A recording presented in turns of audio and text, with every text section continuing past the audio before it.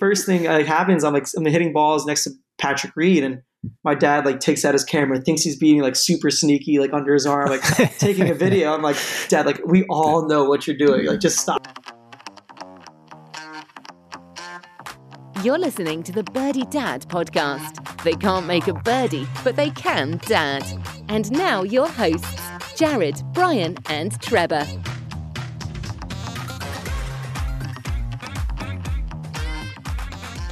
All right, welcome back to another episode of the show. This week, Trevor and Brian and I are joined by James Nicholas, a professional golfer who is also a videographer and content creator. James, welcome to the show.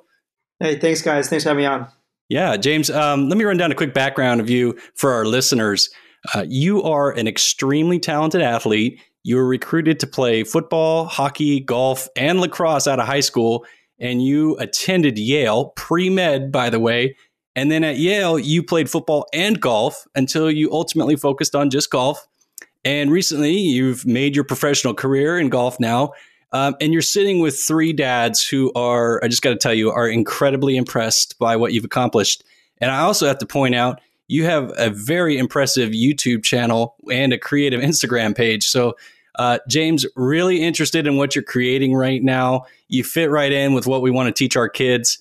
And first, I want to know more about this YouTube channel you have. You have some great videos on there for some pretty cool locations. And I really like this hidden talent you have. Tell us more about that YouTube channel. Yeah, thank you. When I was, I think, 13, 14 years old, my family and I went on really cool trips to Antigua, to Puerto Rico. We just, we spent Christmas and the holiday season always somewhere really nice, and we were really fortunate. So I always wanted to kind of remember those trips. And that's when I got a GoPro for the first time in Christmas. It was GoPro Hero 1. I remember it. It was, super raw. It was way bigger than they are today, but it, captured and it did what it needed to do. Picked it up, went to, went on vacation with my family, recorded every second of the trip, whether it be, diving into the water or just kind of hanging around the house. And I got back, put it all into iMovie at the time, and just edited a video to a song that I liked. And, I uploaded to YouTube, got a couple thousand views, and I thought that was the coolest thing in the world. I was like, wow, there's a couple thousand people watching my video. Like, yeah. I don't know this many people. This is crazy.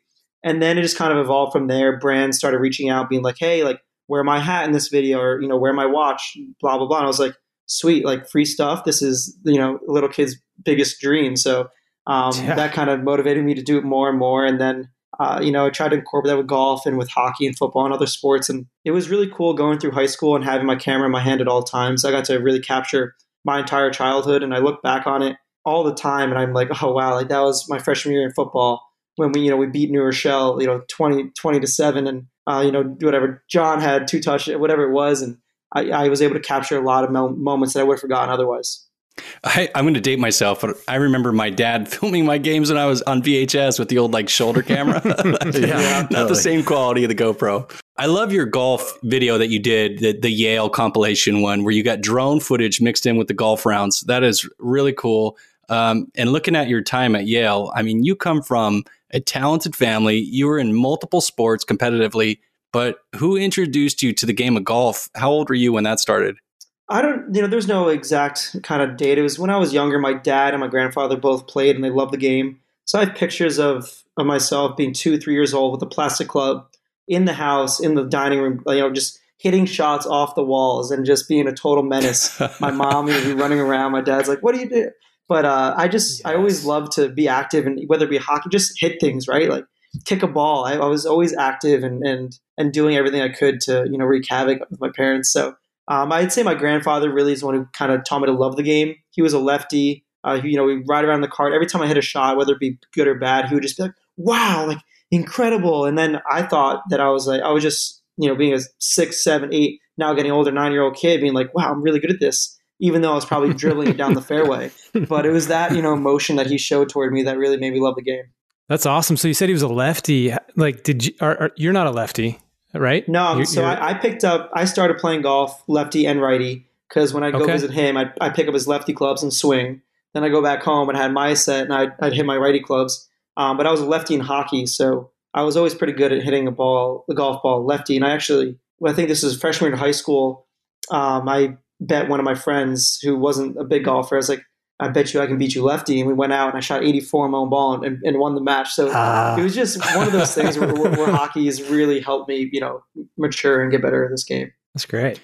Yeah. So you were playing, I mean, at Yale, you played football too. And when I look back, I think it was your sophomore year that you decided to stop playing football.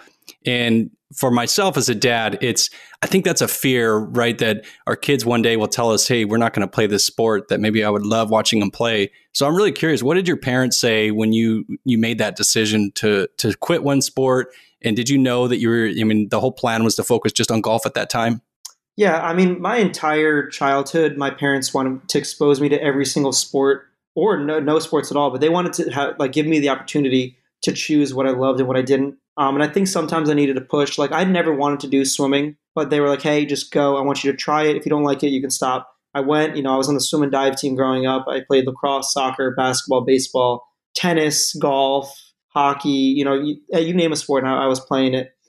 Some for longer than others, but I think that was the most incredible thing, that they wanted me to just try it.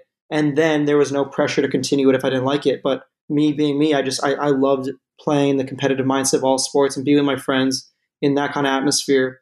And then going forward with golf, I never thought I was going to be a professional golfer. I always had a dream to play professional sport.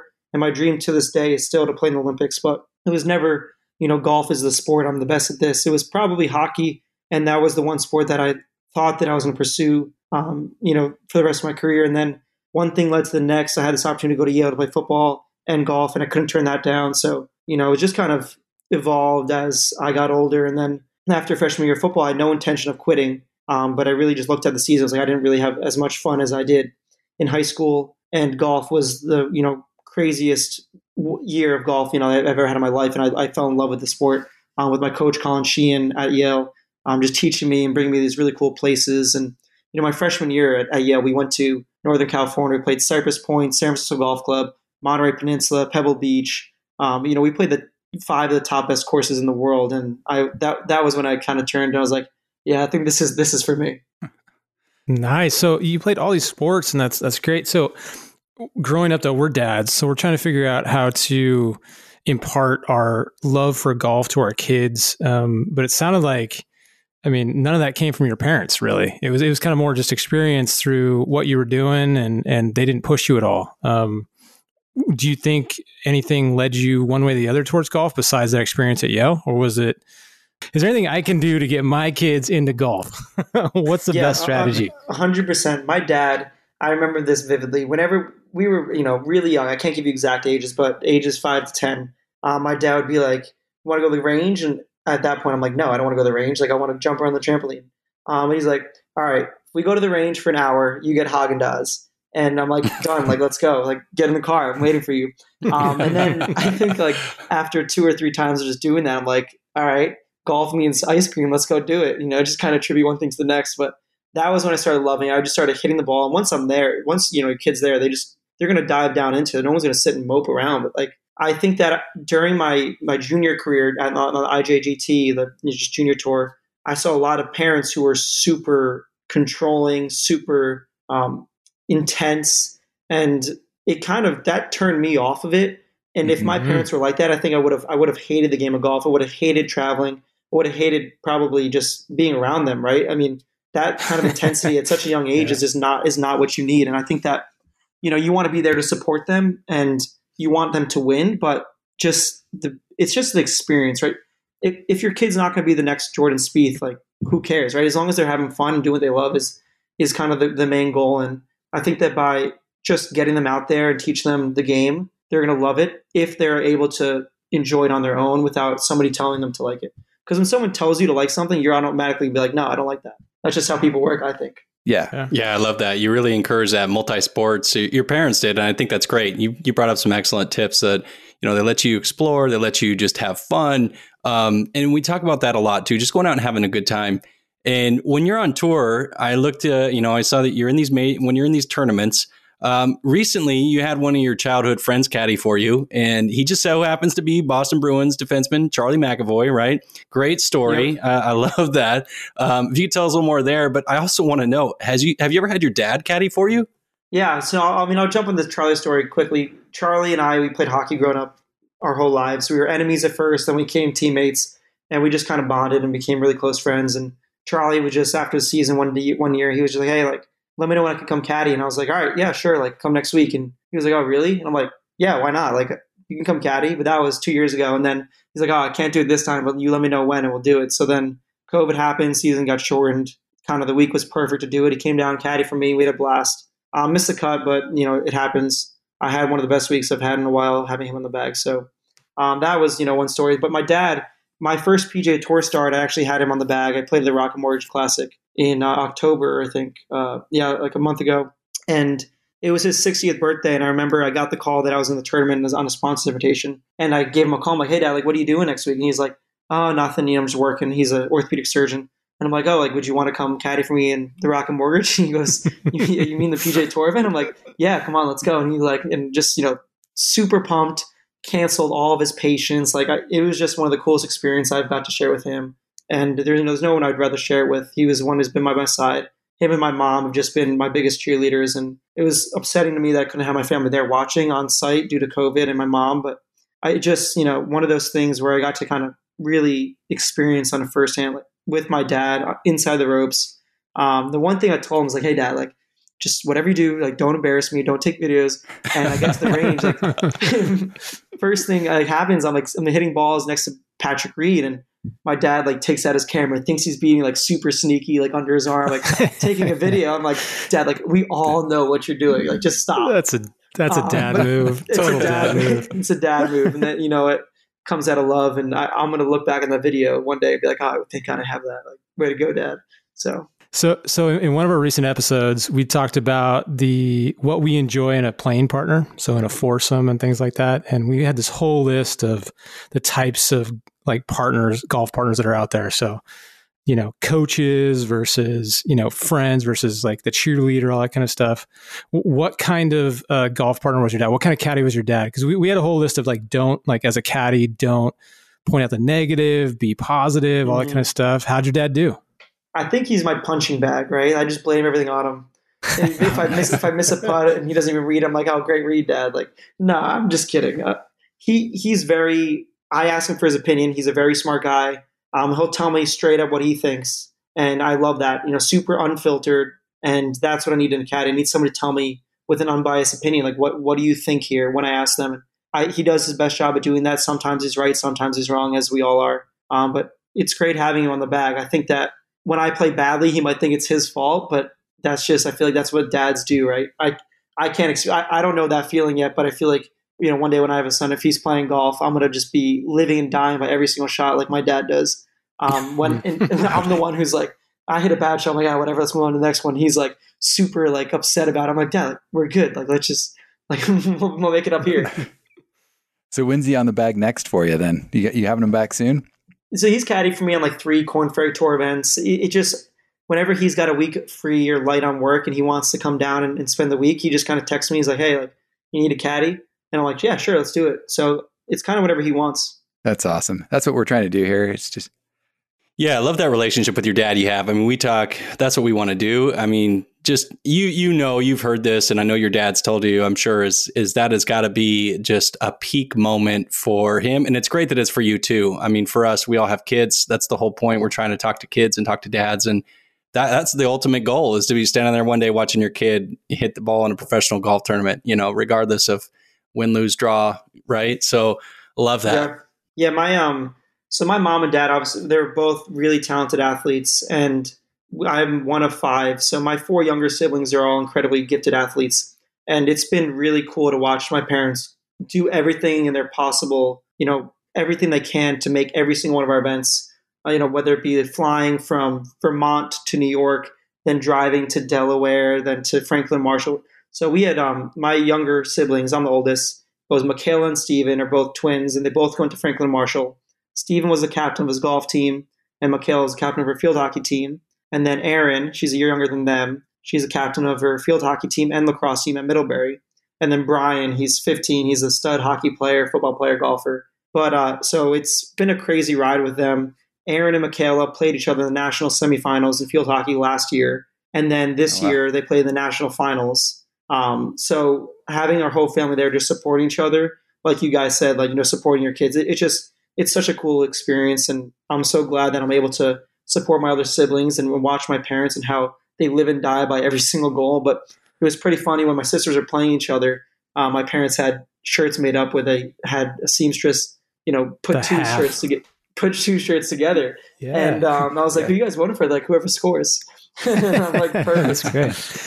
So I know you're not going to, know this yet because you don't have kids, but when next time you get a chance with your parents, thank them for all the time they spent. Oh my gosh, 5 kids with all those sports. And that's crazy. That's a lot of time everywhere. Unbelievable. They've done an unbelievable job. I think they're counting down the days till we got our driver's license. So that was a big day for them as well as us.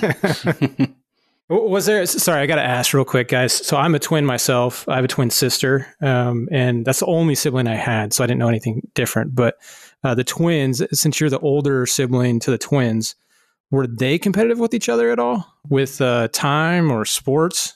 We were all super competitive with each other in everything we did, whether it be who has the best handwriting to, who had the best grades in school to who could win in, in a one-on-one hockey. And this is across gender, right?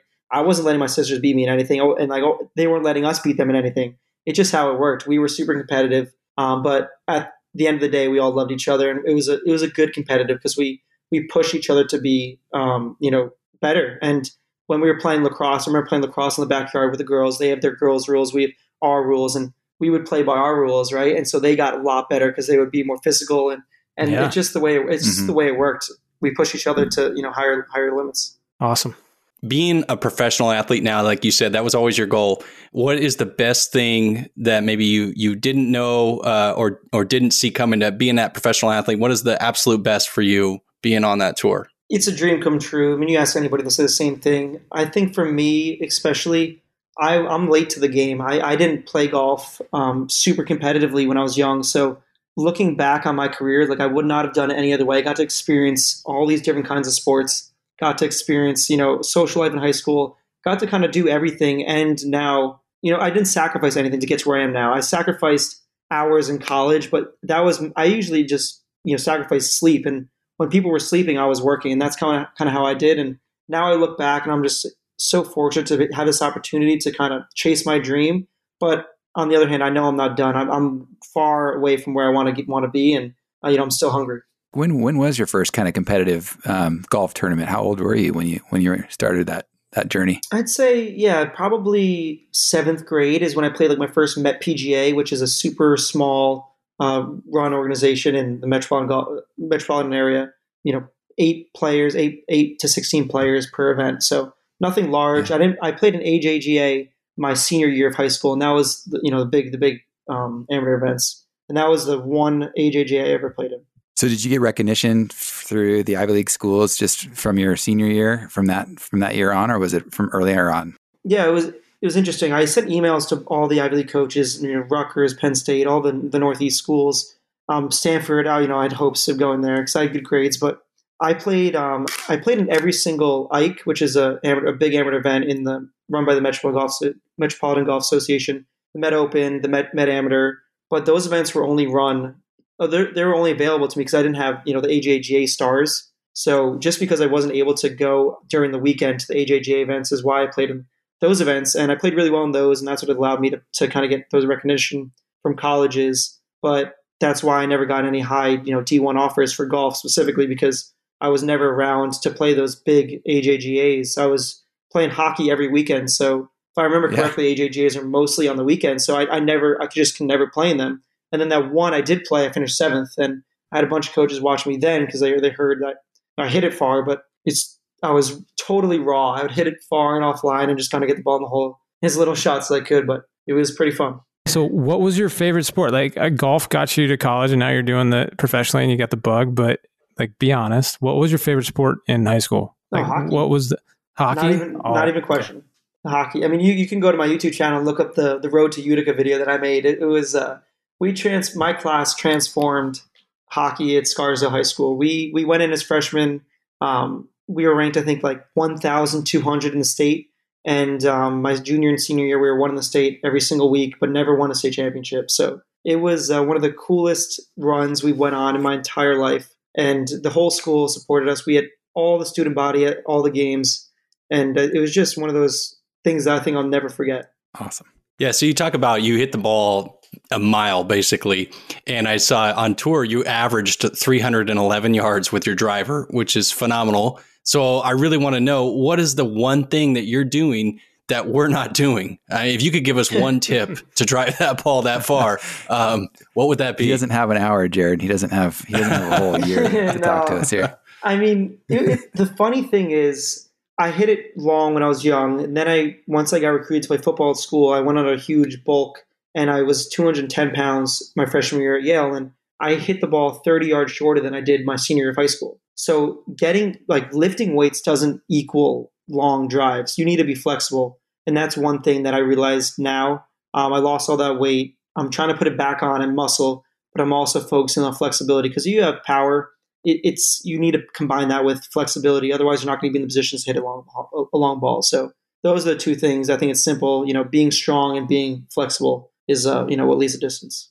That's awesome. So we had a doctor on that was talking about Bryson DeChambeau. We're infatuated with that guy. And sorry to ask about somebody else on tour. We didn't really want to do that, but is that a goal of players coming out of the Korn Ferry Tour onto the PGA just to bulk up and get that distance, or are you just happy where you're at with the distance you got with the accuracy that you have? Yeah, I think there's definitely two ways to look at it. One being, and this is my viewpoint personally, Bryson hits the ball incredibly far, which is giving him a greater opportunity to win.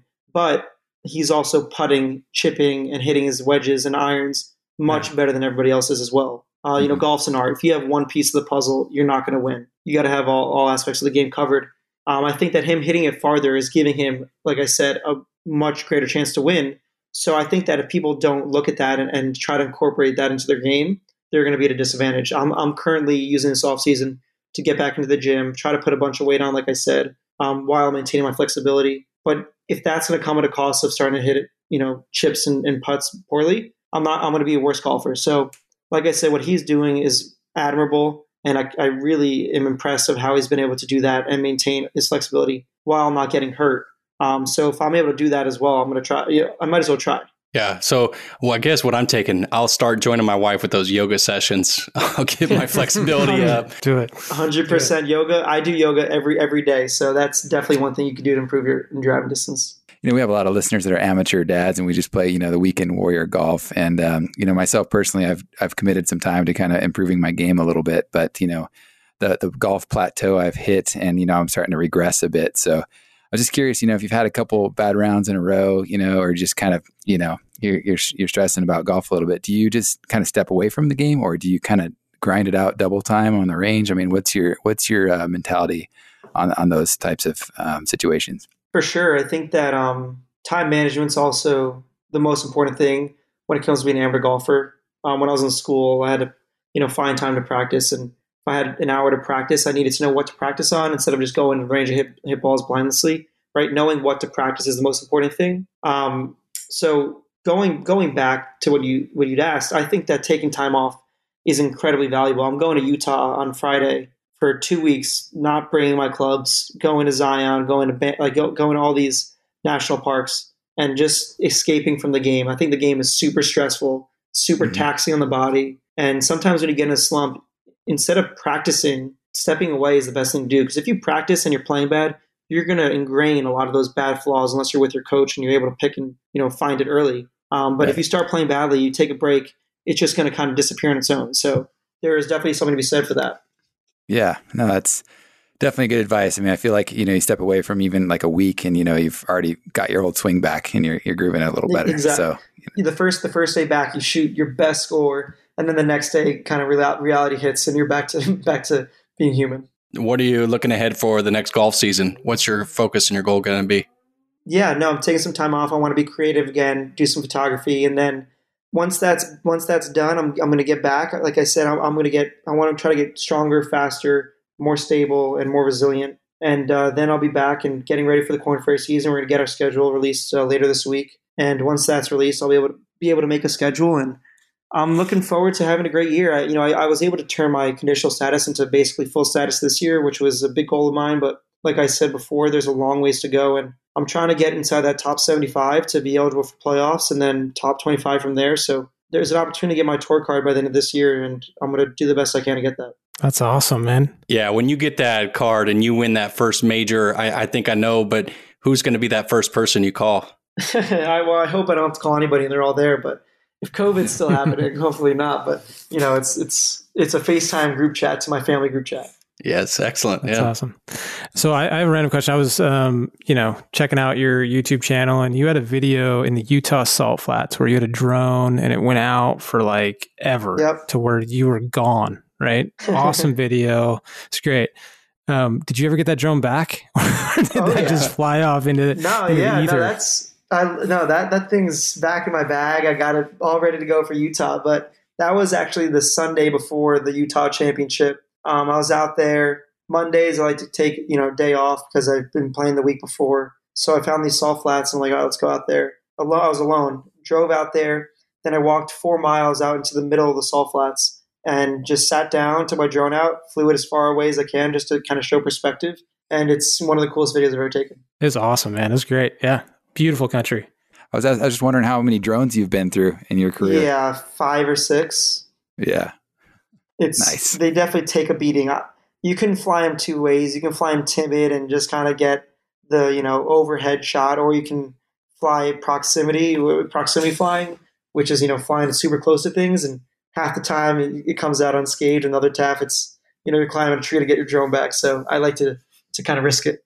I saw the one you hit a 4-iron right past it, and I thought you might have clipped it there. Yeah. I haven't hit a golf ball into it yet. I think that thing would explode if I did, so I'm going to try to avoid that.